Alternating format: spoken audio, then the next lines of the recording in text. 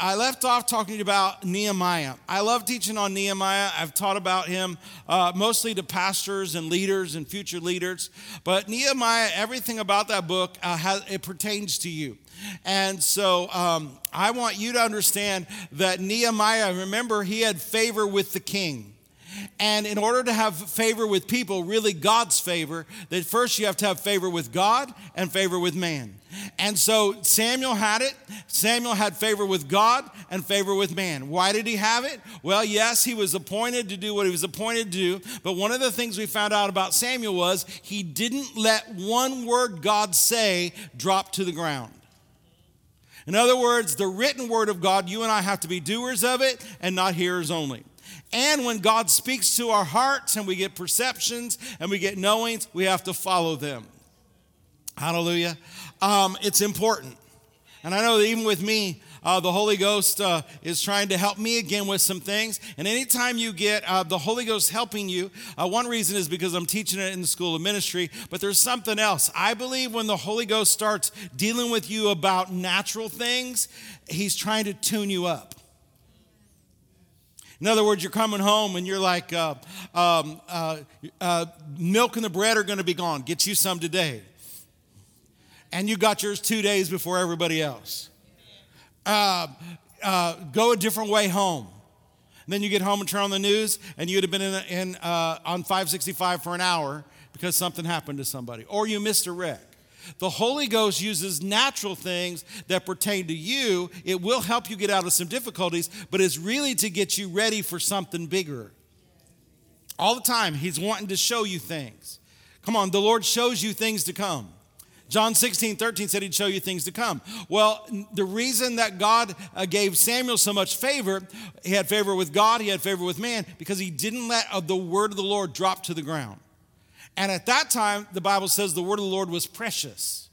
Now, for you and I, it's every day. Don't just disdain it. Don't despise it. Don't think little of it. We need to pay attention to it. Now, how many of you know that Jesus, he had favor with God and man? And I've just thought about this a lot. I'm like, well, why Jesus, the Son of God, why did he need favor with God and man? Well, obviously he did. And his favor with God turned into favor with man, meaning that he was able to share with people. They were willing to follow him. They were willing to let him use a boat before he was well known. They were willing to follow him into a desert. They were willing to go without food to hear him. He had favor with God, and that translated to favor with man. Now, the thing about it is, you and I have this favor. It's not a different, listen, you don't have different favor than Jesus did. You don't have different favor than Samuel did. It's just favor. And you have favor with God and you have favor with man. And God, the Holy Ghost, needs you to believe that right now. Because, and remember, when we talk about favor, it's not just coming out with silver and gold and none sick or feeble among them. The overarching thing the Lord is giving us is we're like Esther. We're like Joseph. We're like Moses. We're here on a mission. Every one of you have a mission to accomplish. Every one of you, according to Ephesians 2:10, God has prearranged, predestined something for you to do for God. It should be this way. Now, Pastor Ron and I teach this a little different, but this way, I believe, number one, that God should be number one in your life. Number two should be what you do for God. And when you do it that way, you won't get the family stuff out of order if it's really God. But I don't mind hearing that your wife and your children are second and third, but right behind that is that, because we understand one another. I just teach it this way because I believe there's so many people in the body of Christ, they put what God has asked them to do last. And around here, your career, your business should be about fifth, not number one. Your hobbies, what you have your children in, should be way down the list. Amen. What you do for God, what he's assigned you to do, and that's what we're going to talk about today, because that has everything to do with favor.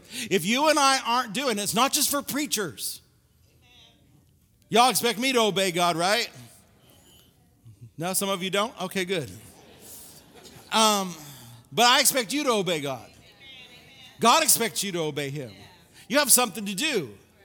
And a lot of it has to do with your career. A lot of it has to do with your business. Just even that word of knowledge. He actually cares where you're at, what you're doing. He actually cares. He has a plan.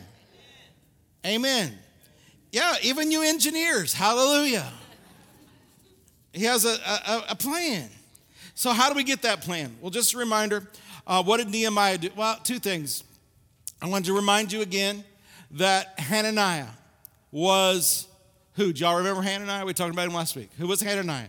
That was Nehemiah's brother. Y'all remember? Hallelujah. Was it 2 weeks? It's been a while. Yeah, 2 weeks ago. So I'll give you that. So everybody say, so Hananiah was Nehemiah's brother. Hananiah is the one that brought him the report. So a lot of times, you don't get to decide, not a lot of times, you don't get to decide who you are. I know as parents, we love to tell our children, baby, you can be anything you want to be when you grow up. Don't do that. You start from the time they're infants and you tell them they're going to be what God has called them to be.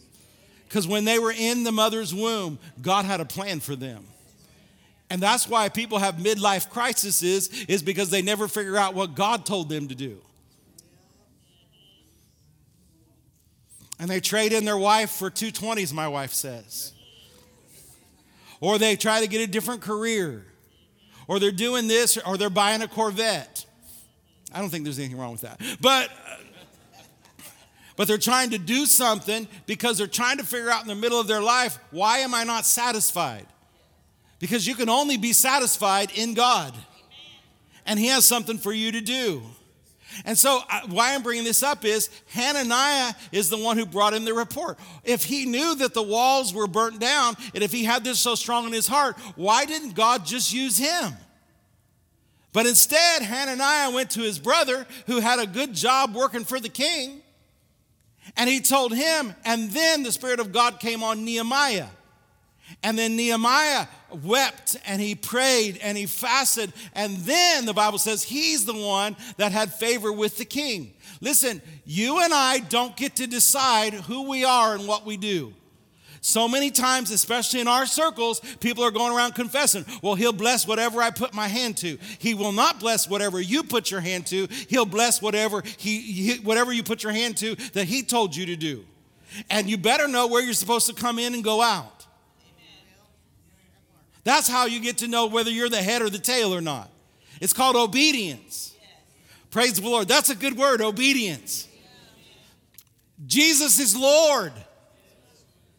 Amen. We're going to get to some good stuff. So Hananiah came, and remember that Nehemiah went, and we're going to look at him some more today, but he had a vision, he prayed, he had favor, he rebuilt the place. But I wanted to tell you this, then at the very end, you see in chapter 7 that Hananiah is now the governor, the leader of Jerusalem, of the children of Israel. It would have never happened if he hadn't done his small part at the beginning, just bringing a report. And because he brought the report in obedience, then the favor of God came on his brother. Now, come on, you got to think about this. These are brothers. I don't know if y'all got any brothers and sisters. But we don't often root for them maybe like we ought to.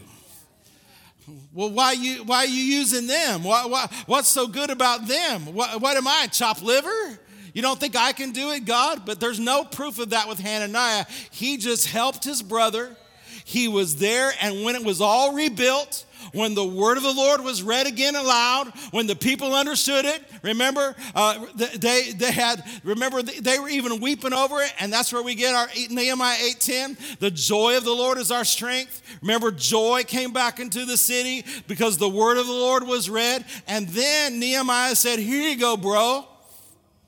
Now God's appointed you to govern this place. Everybody in their place, everybody in their grace, everybody doing, but all with the divine favor and plan and purpose of God. Amen? Hallelujah. How do you get that? Number one, you got to pray. Number two, you got to be led by the Spirit of God. You got to speak the word. The Bible says the word of God is a lamp unto my feet and a light unto my path. And then as you do that, then you're going to be in the right place at the right time doing the right thing. Well, today what I want to talk to you about, I thought you were already talking. Well, that's just review. Today what I talk to you about is we're going to look in the book of Nehemiah again because Nehemiah had favor with God. Nehemiah had favor with man.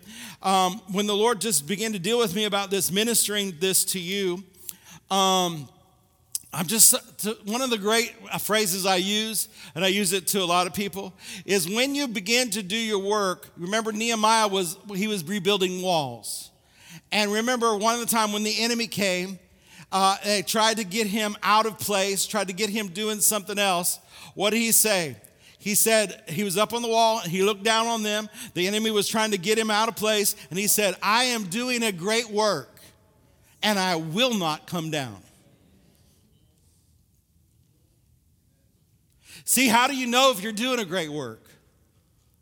If you're just going through life doing what you want to do and you've never checked in with headquarters, then when the enemy comes and when opposition comes, you're not going to be able to look down and say, I'm doing a great work and I will not come down. Because see, then you don't know what you're supposed to be doing. You don't know if it's the will of God. Because see, when opposition comes, and it will come, you have to know you're in the right place at the right time doing the right thing. Are you with me? You have to know. Well, why is there so much opposition? Because there's so much devil. Even though Jesus destroyed him. And we're going to look at this. See, Nehemiah had favor with God. He had favor with the king. Remember, he's walking with papers. He's walking with a military escort. He's using the best of the land, and yet he's in the perfect will of God. Sometimes people in Word of Faith circles, our circles, they say all the time, well, if you'll just obey God, you'll never have any problems. That is not true. Well, if you do everything just right, if you're so powerful, if you do everything just right, no, it's about believing God. And opposition will come. Come on, am I talking to the right people? I mean, just like Jesus told them to go to the other side and suddenly a storm came up. They were in the middle of the will of God. You cannot judge whether you're in the will of God or not by if everything's perfect. I'm going to sell my house, and if it sells in 3 days, I'll know it's the will of God. No, it's a hot market. You do not base anything based on natural circumstances. Those are called fleeces. Praise the Lord.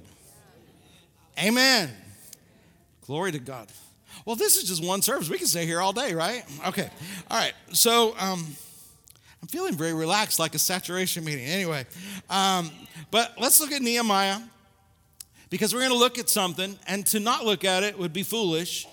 Nehemiah, anointed of God, graced of God, favor of God, doing exactly what God told him, yet there was opposition. There was great opposition. He had a lot of things to deal with. So we're going to pick it up in Nehemiah chapter 2. Verse 18 says that the hand of God was good on me. And let's just read Nehemiah 2:18. Then I told them, telling the people in Jerusalem, the hand of my God was good on me. Is the hand of God good on you? Yeah. Come on, is the hand of God in you, on you? Amen. As also the king's words that he had spoken unto me. So he said, I've got God on my side. I've got the king on my side. And they said, the people began to say, let us rise up and build. Let us rise up and build. So they strengthened their hands for this good work. But, this is not a good but, verse 19, when Sanballat and Horonite and Tobiah the servant, the Amorite, and Geshem the Arabian heard of it, they laughed us to scorn and despised us and said, what is this thing that you will do? Will you rebel against the king? So immediately when the people there in Jerusalem were like, let's rise up and build, there was an opposition. These people controlled the city. These people controlled Jerusalem. They're the reasons the walls are burnt down. And so this group of interesting people, Sanballat and Tobiah and Geshem, when they heard all this, they began to scorn them. Listen, when you step out for God, you're going to have an enemy in your ear. An enemy in your ear telling you you can't do this. You're not qualified to do this. This is not going to work out. And you got to know when it comes from the outside to your mind, that is the devil. Because on the inside of you will be, I told you you could do this. I'm never going to leave you. I'm never going to forsake you.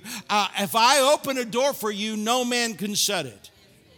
The Holy Ghost on the inside is going to bring encouragement. And then you're going to have to really surround yourself with people that also know how to encourage you. But I like this. Remember, one of the things I say to you all the time is never let the devil have the last word. Now here, this enemy is a representation, the old covenant, of our enemy, the devil. And how many of you know the devil's he's always trying. He uses people. A lot of times if he wants to hurt you the worst, he'll use people that you know and somewhat trust. Because you and I don't care much about what a stranger thinks. So, just be careful that you're not the one bringing doubt and discouragement to people. Amen. Come on, sow encouragement. Hallelujah. Anyway, so here he is. So they're telling him it's not going to work. But remember when Jesus passed the fig tree and it didn't have fruit on it, he answered it. You've always got to answer circumstances. You got to answer. You got to answer. You got to answer it. And when you answer it, this looks like what it looks like. Verse 20. Now here he's answering people, but he said, then I answered them. And I said unto them, the God of heaven, he will prosper us. Because they said, they laughed us and they despised us, belittled them. It's like being in junior high all over again.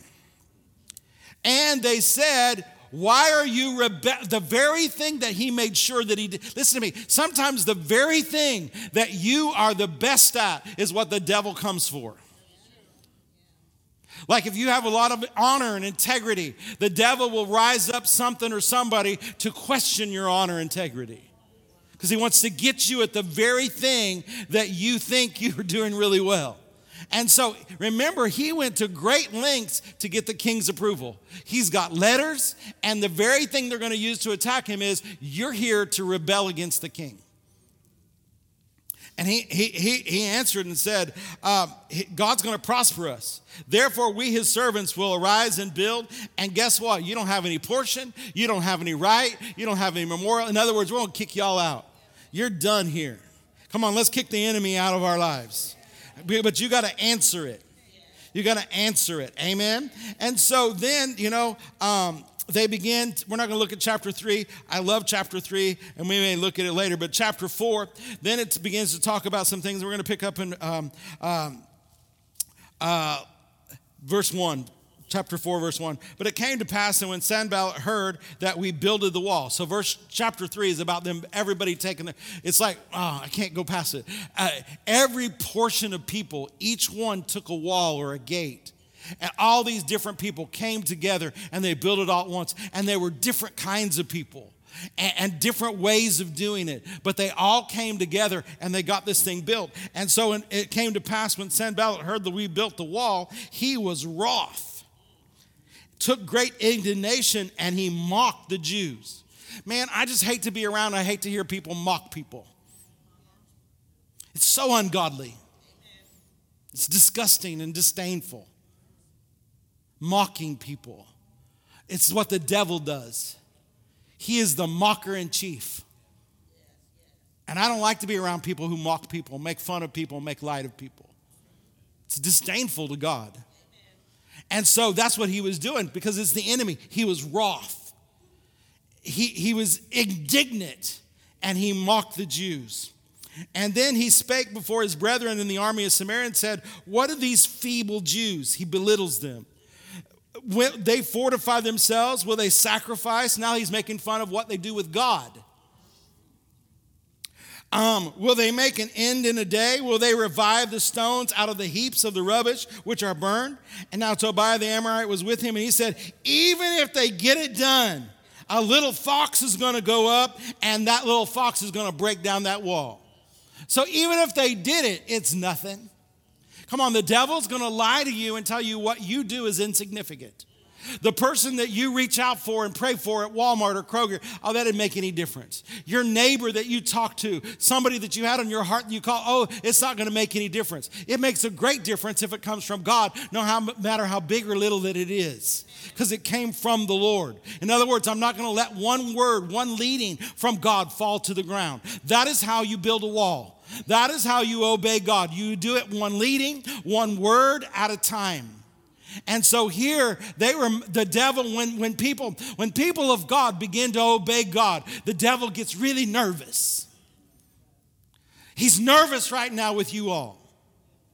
Because if they really start to believe that this is a year of profuse favor, that it's really going to be double jubilee all the time, that they're really going to go out and get people born again, they're really going to take them by the hand and bring them to church and make sure they get discipled. The devil is very nervous with you right now.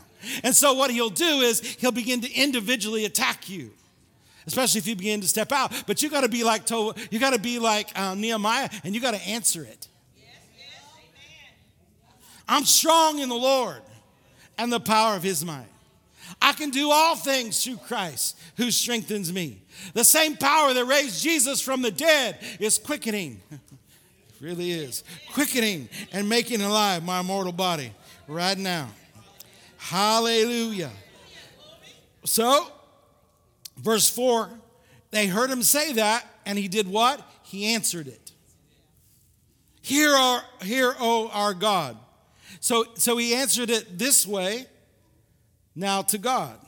We would call that a confession. For we are despised and turn their reproach on their own head. Uh-oh. Now we're supposed to pray for those who despitefully use us.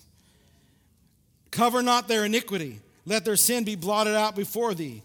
For they have provoked thee to anger before the builders. I want you to see he answered it.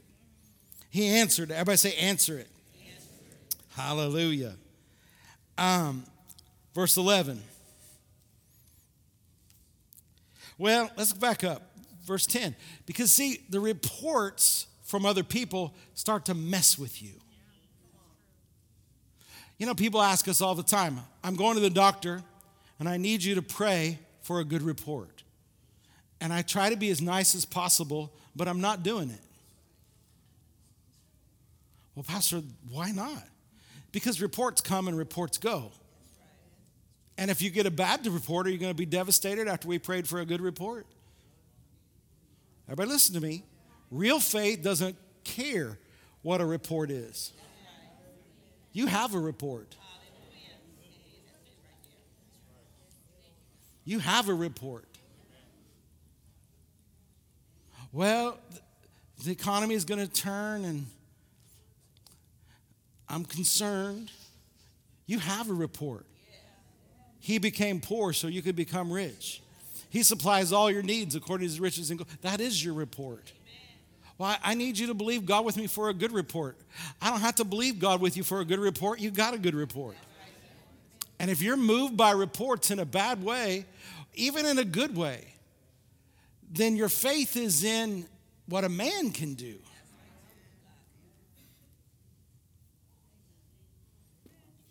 Be careful, everyone.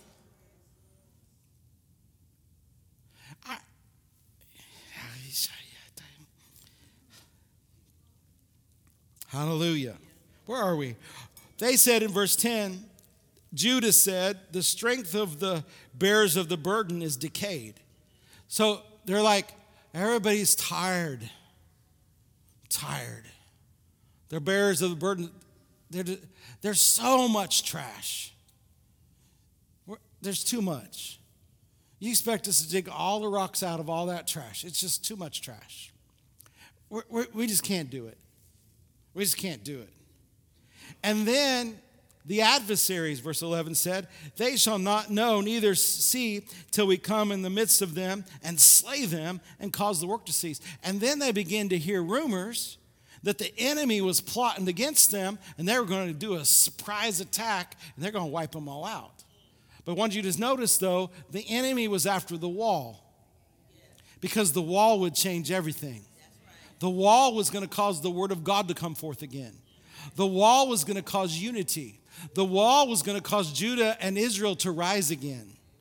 And the enemy, even though it was natural, inspired by the real enemy, didn't want it to happen. Verse 12, and it came to pass that when the Jews which dwelt in them came, they said unto us 10 times, from all places whence you shall return unto, they will be upon you. So these Jews came in, and 10 times, 10 different occasions, they're going to get you.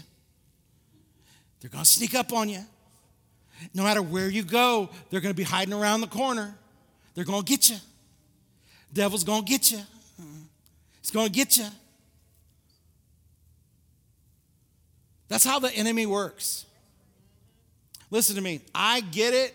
I understand it. When the enemy attacks your mind, he doesn't do it just once. He does it over and over again. And listen to me, everybody in the room. When those constant attacks comes, that's the devil's trying to put a stronghold in your mind. He's trying to give you a pattern of thinking that will cause your faith not to work.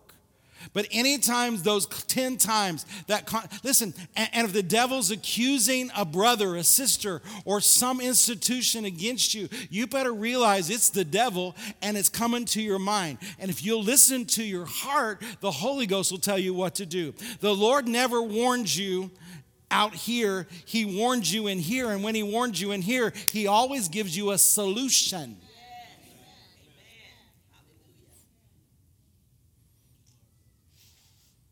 There's always a solution. Hallelujah. 10 times. And they're going to get you. And so I'm not going to take the time today to tell you. See, I feel like I'm in a saturation meeting. I'm not going to take the time to tell you all they did. But remember, so God gave them a plan. I guess I am going to tell you. God gave them a plan. So half of them would guard and half of them would work. And those that were actually doing the wall, they had a spear in one hand, and what do you call that thing? A trail? I don't know. Whatever, a trowel? A trail is what you walk on, right? See, y'all know I ain't handy. Hallelujah. So they were doing it come on, that's a picture of us. Come on, you never put down your sword of the Spirit. And yet there's work and there's an assignment to do. Why does the devil want them to turn away from the wall? Because once it's built, the enemy is done there. Your life, once it's built upon the rock, once you're a doer of the word, once you find your place in God, once you give it your all, once Jesus is Lord, the devil's done. He may try to attack you. I'm not saying, he may never completely go away. Even Jesus himself, the devil came and tempted him, and he left for a season. But we need to be like Jesus and said, I don't care when he comes, he's not going to find anything in me. Amen? All right, so this is what's going on. All right, so we have to understand that the enemy works this way. And I want to remind you of some things just real quick. The Bible says in 2 Corinthians chapter 2, verse 11, do not be ignorant of the devil's devices. That's right. And so this is a show, this is a type of how the devil comes. He constantly bombards you 10 times. And this was 10 times for people who ought to have been on their side. And yes, the real enemy leaked that out and sent it out and saying, y'all better watch out. We're going to be hiding behind the bushes and we're going to get you. And if you get it done, a fox is going to stand on it and tear it down. You bunch of losers. I don't know what you think you're doing. You're a cupbearer to the king. What makes you a master builder? Why was the enemy, even the natural? Because these people were in disarray. They were even fighting amongst themselves. There's so much that Nehemiah, it's like modern day stuff. If I'd make this into a movie, you'd all think it was today.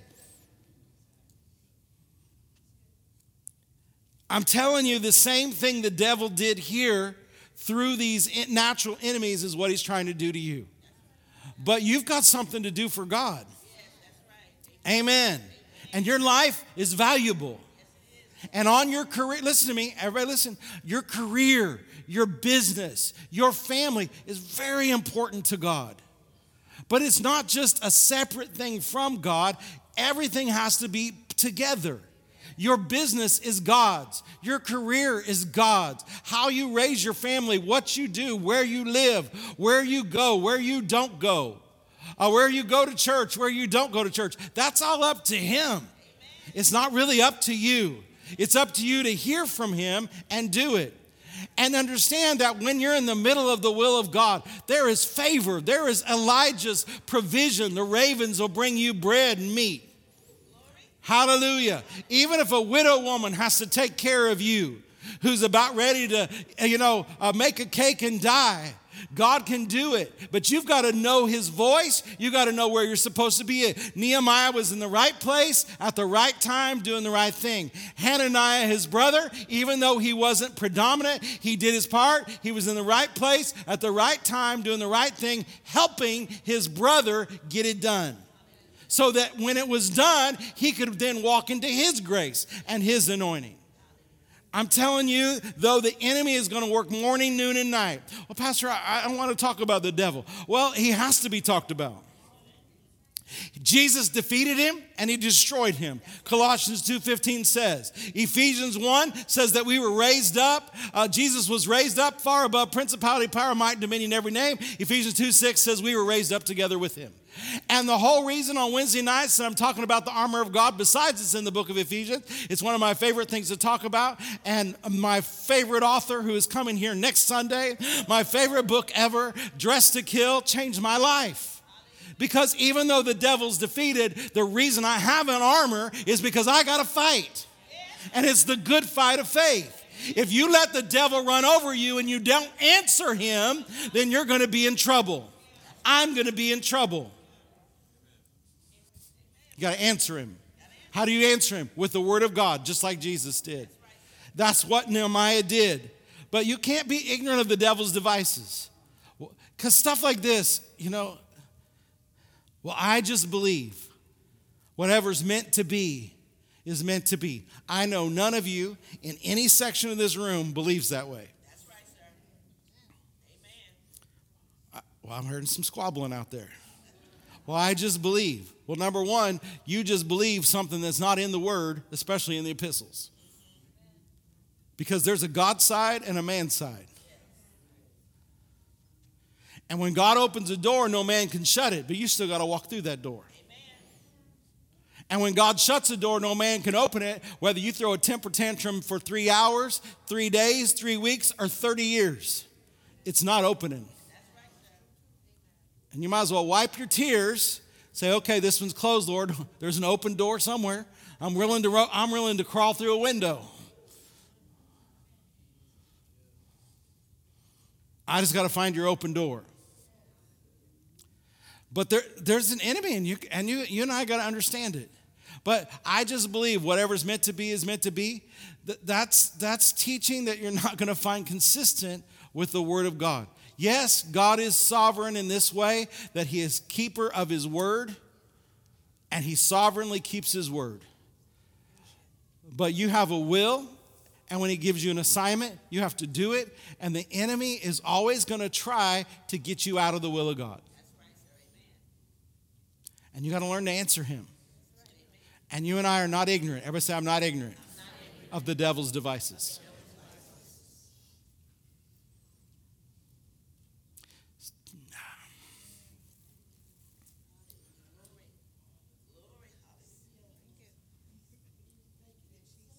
Yep.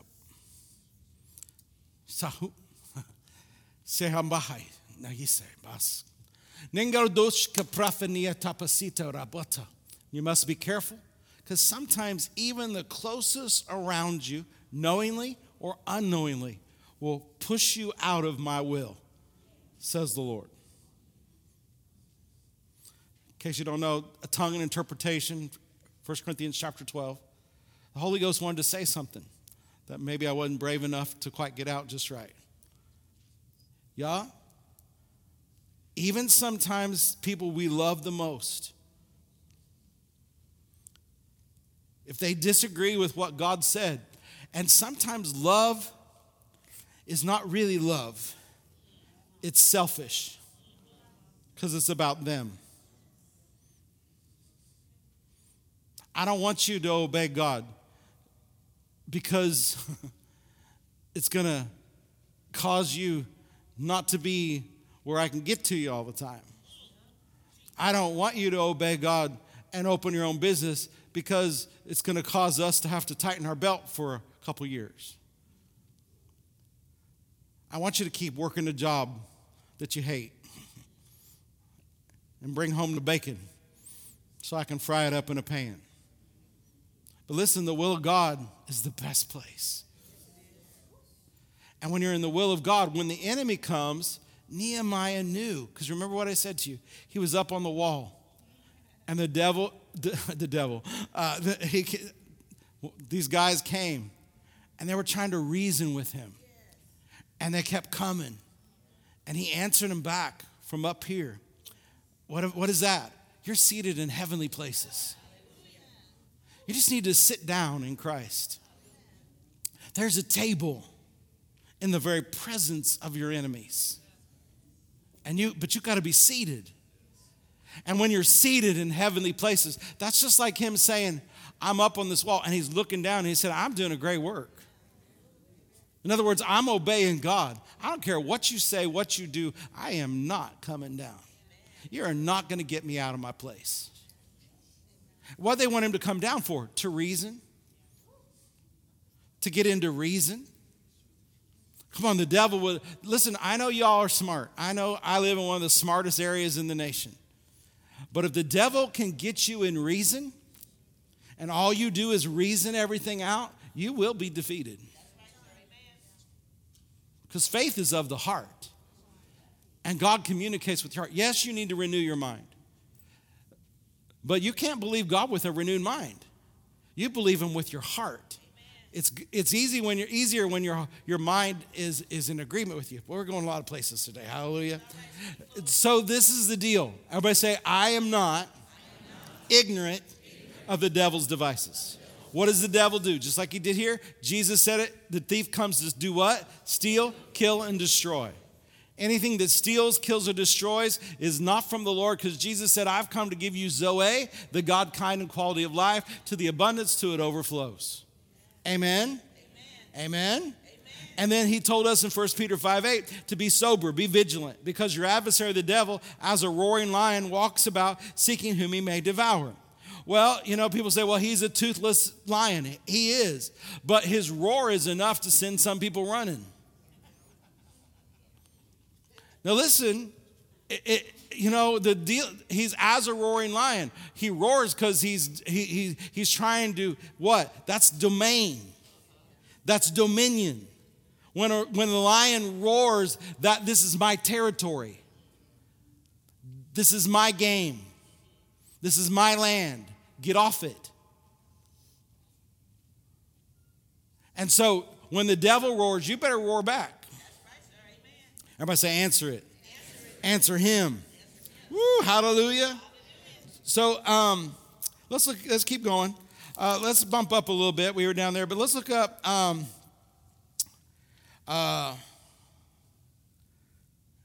Let's look at verse 7. It came to pass when Sanballat and Tobiah and the Arabians and the Ammonites and the Ashdodites heard that the walls of Jerusalem were made up, and that the breaches began to be stopped, they were very wroth. In other words, it's almost done. Now they're plugging all the holes. And they conspired on all of them together to come and to fight against Jerusalem and to hinder it. Nevertheless, we made our prayer unto God and set a watch against them day and night because of them. So what did they do when the enemy came? They prayed. What happens when you pray? God will give you a strategy. Come on, I love this. And if, I didn't grow up in Pentecost. Pastor Rhonda did. But I don't know if you've ever been part of a Jericho march. Have you ever been part of a Jericho march? Now, I know back in the day, everybody wanted to do Jericho marches. But really, there was only one Jericho march. That was the strategy for the day. Did they ever do that again? Yet we want to copy it because it worked once. Praise the Lord. Taxes are due in April. Are you going to go fishing? Well, if he did it for Peter, he'll do it for me. Jesus, he's doing it all again. He's doing it all again. You're going to be pulling up catfish forever, brother. And that might be some good eats. With some hush puppies. And some slaw. Gotta have tartar sauce. Anyway. But there's probably not going to be any coins. That was a one-time deal. That was a one-time strategy. Guess what? You can pray and get your strategy.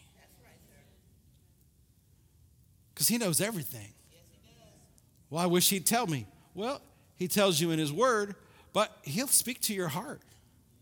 He knows what to do. Your business, what you're in, is changing. But you can stay on the edge if you'll listen to the Holy Ghost. He can tell you what to get rid of. He can tell you what to add. He can tell you how to do it different. He is the Holy Ghost, and he does know the future. All right? So that's what on. Look at verse 14. We'll look at we'll run into it. Verse 13. Therefore he said, I in the lower places and the wall on the higher places, I set the people after their families with swords and spears and their bows. And I looked and rose up and said unto the nobles and to the rulers and to the rest of the people, be not afraid. Remember the Lord, which is great and terrible, and fight for your brothers, your sons and your daughters, your wives and your houses. And it came to pass when our enemy heard that it was known unto us, and God had brought their counsel to nothing. Because you remember in Acts, remember when Peter and John went to the gate called Beautiful? He said, silver and gold have I none, such as I have give I thee. In the name of Jesus, rise up. Remember the man leaped and jumped? And remember the people got, the council, the Pharisees and Sadducees got mad. And they said, we forbid you to speak anymore in that name, Jesus. You remember that? And they all got together and prayed. And they said, Lord, give us more power to speak in the name of your holy child, Jesus. Right? Right? And remember one wise guy, I don't remember his name, if they give a name, but he was dealing with these religious people, and this is what he said to them. If this thing be of God, you can't stop it. If it's not of God, it'll come to nothing. And that's true with our lives. That's true with our lives. Come on, that's why you got to know. You all love God. You're here. It's cold outside. There's some ice out there. Ooh, there's an ice rink over there. We could play a hockey game. You're here. I know you love God. Jesus said, if you love me, you do what I say. Right? If you love me, you do what I say. That's not just the written word. That's what he tells you personally. Well, he doesn't ever tell me anything personally. You are so wrong. You're not listening. You're not being guided. If the Lord can't tell you what to do, where to go, how to do it, you got to know that he wants to. You've closed him off in an area. But that's not his fault. That's our fault. This is really kind of big on my heart. I'll just... in my school of ministry class, I was going to confess to them tonight. I think it was Monday, or when was it? I was going home out of the office here, and on the inside of me, I heard turn right, because, the new road, they'll take you down and around. And I was like, that's so much longer. So you know what I did? I turned left. Okay? And then I turned right, going home. And then when I got up there, there's one of them parked trains. Not the one that's going fast, the one that stays there for 45 minutes. And so then I got caught, and I finally made it up to where you can turn across, into the new apartments. And then I got out, and then I got on the other road, the other main road. What is that? Hughes. And the Holy Ghost said to me, get in the second lane. but the first lane was moving faster. So I stayed in the first lane. And then I got up, and there's this car that was sideways in the first lane, and everybody in the second lane kept going and going and going. Now, if you know me, if my wife would have been with me, she'd have laughed, because there's a lot of things that I disdain, but sitting in traffic is number one. And so, what am I telling you this for? The Holy Ghost will train you with natural stuff. I don't want to miss the big stuff. I learned some lessons, hallelujah. But I'm telling you, he'll deal with you with those kind of stuff. And he'll use them to train you. So the Lord never does that with me. Then ask him to. And it's probably that he's tried to, but you just won't listen. The Lord can tell you what to do. And it should be on a very regular basis. And it's going to start with natural things. It's important. I said it's important. I want to get to this before we go. He said, don't be afraid. We're living in a time when fear is a predominant thing, and most people are using it to motivate people. Fear. Fear on your left, fear on your right. Fear those people. Fear this, fear that. But you got to understand, fear is a terrible motivator. Once you allow fear to motivate you, you have moved on the devil's turf and on his territory. Like faith is to God, fear is to the devil. That's why God said to you and me, God has not given you a spirit of fear. And let's just pull Rick Renner back up again. But God's given you, he's not given, everybody say, God has not given me a spirit of fear. Say, I'm not motivated by fear. I'm not responding fear. No. But power and love and a sound mind. Remember the second group, Joshua and his bunch, Joshua and Caleb. Why didn't the first group go into the promised land? Because of fear. God gave it to them. God promised it to them. But what was their report? There are giants. There are walled cities. The land will even eat you. And that fear caused the multitude to rebel against God. Well, Pastor Mark, we need to be aware of things, but you can't be motivated by fear. Fear is of the devil. It's his currency. Remember, God told Joshua over and over again, be not afraid. Be not afraid. Be not afraid. Why? Because the first group, nothing had changed in the promised land. There's still giants. There's still walled cities. And the land will still potentially eat you. What had changed? The people that Joshua and Caleb got ready, they got the fear out of them. And he just reminded them one more time, be not afraid. Be not afraid. Come on, the Lord will never leave you or forsake you. Be not afraid. God's not giving you a spirit of fear. The Bible says perfect love will cast out all fear. Listen, when you figure out how much God loves you, you won't be afraid anymore. No, when you really figure out how much God loves you, you won't be afraid anymore.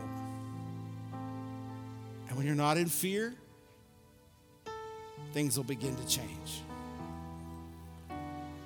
Everybody say, I'm not afraid. Hallelujah.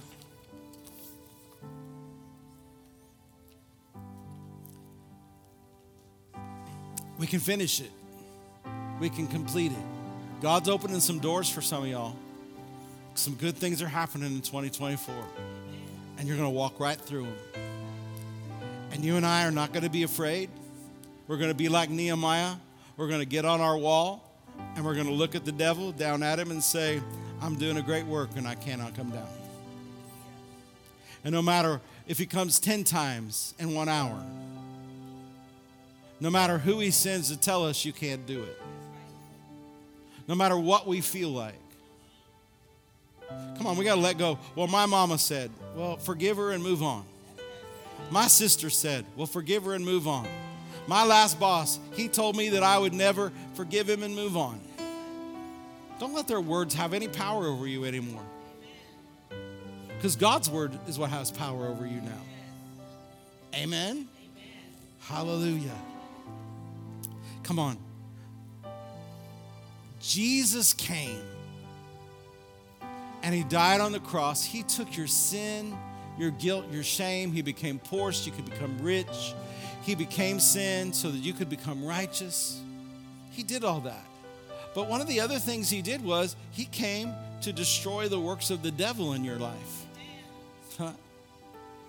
Come on, Nehemiah's the enemy tried and tried and tried. Because once that wall is built, it's over. Come on, once you find the will and the plan of God for your life and you really walk in, I'm not saying you'll never have any problems. I'm not saying you're not going to have to forgive 1,000 people along the way. I'm not saying that it's going to be just all easy all the time. But come on, it's much easier in the will of God. I'll throw that in, yeah. I mean, I believe David was destined to fight Goliath. So I don't believe we should have to fight. Oh, you're going to have to fight. But it's a good fight of faith. And when you win, and you will, because it's a good fight, come on. That's why they all showed up at the cave of Adullam. They didn't want to follow David. They wanted to follow a giant killer. Jesus is the giant killer. And no matter what's going on in your life, no matter who comes to be negative or tell you can't do, you are favored of God. You are favored with man. You have a plan for your life. It may not be to rebuild a city. It may not be to build an orphanage. But there's something for you to do where you're at, and you got to understand the only way to get to it, though, is to be born again. Make sure you and I are walking with Jesus on a regular basis. When Jesus was on the cross, one of the things he did was destroy the works of the devil. 1 John 3:8 says the Son of God was manifest that he might destroy the works of the devil. You can see in Luke chapter 4, verse 18, that Jesus, he said he came to preach the good news to the poor. He destroyed poverty. He came to heal the brokenhearted. He destroyed the devil having power over your emotions anymore. He came to open the eyes of the blind. That there is not talking about physical, but it is talking about you don't have to wander through life anymore. You can actually know where you're going and know how to get there. He came to preach deliverance to the captives. You don't have to be bound anymore. You don't have to be depressed anymore. You can be joyful and you can finish your course with joy and you can rebuild the walls and you can get everything right in your life. You can have a blessed, prosperous career, business, your family good, everything good, all because of Jesus. And then at the same time, he wants you, verse 19, the acceptable year of the Lord or Jubilee. He wants to bless you coming in and bless you going out. He does want to bless everything that he told you to do, everything you put your hand to that he told you to do. He'll bless you. But it starts with a surrendered life. Obedience. Everybody say, I'll obey.